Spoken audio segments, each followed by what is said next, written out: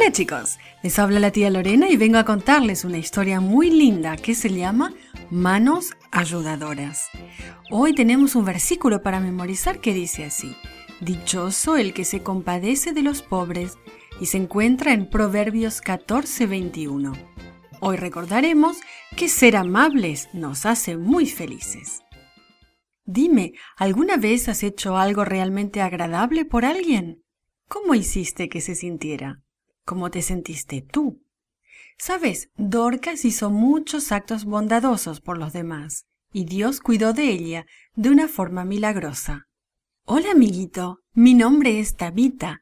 Ese es mi nombre arameo, pero algunas personas me llaman Dorcas, mi nombre en griego.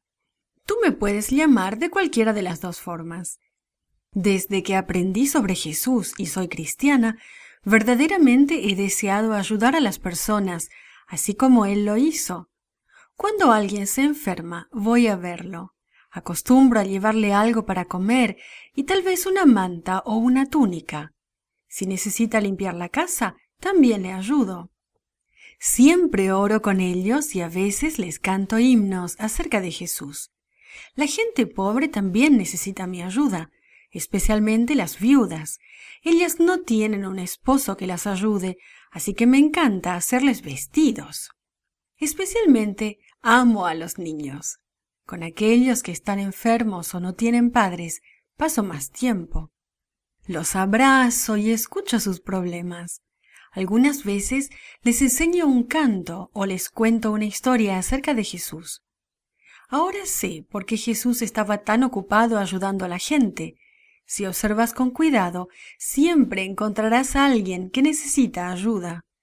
Me gusta llevarle felicidad a otros, pero lo mejor de todo esto es la cantidad de felicidad que también a mí me reporta.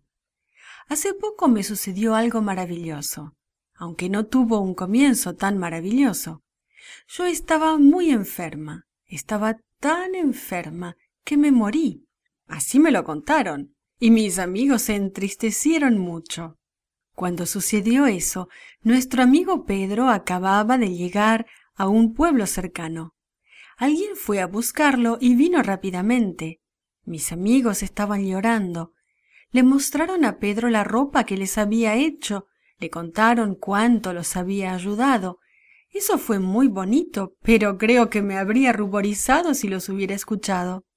Me dijeron que Pedro oró por mí. Yo solo recuerdo que de repente abrí los ojos y vi a Pedro junto a mí.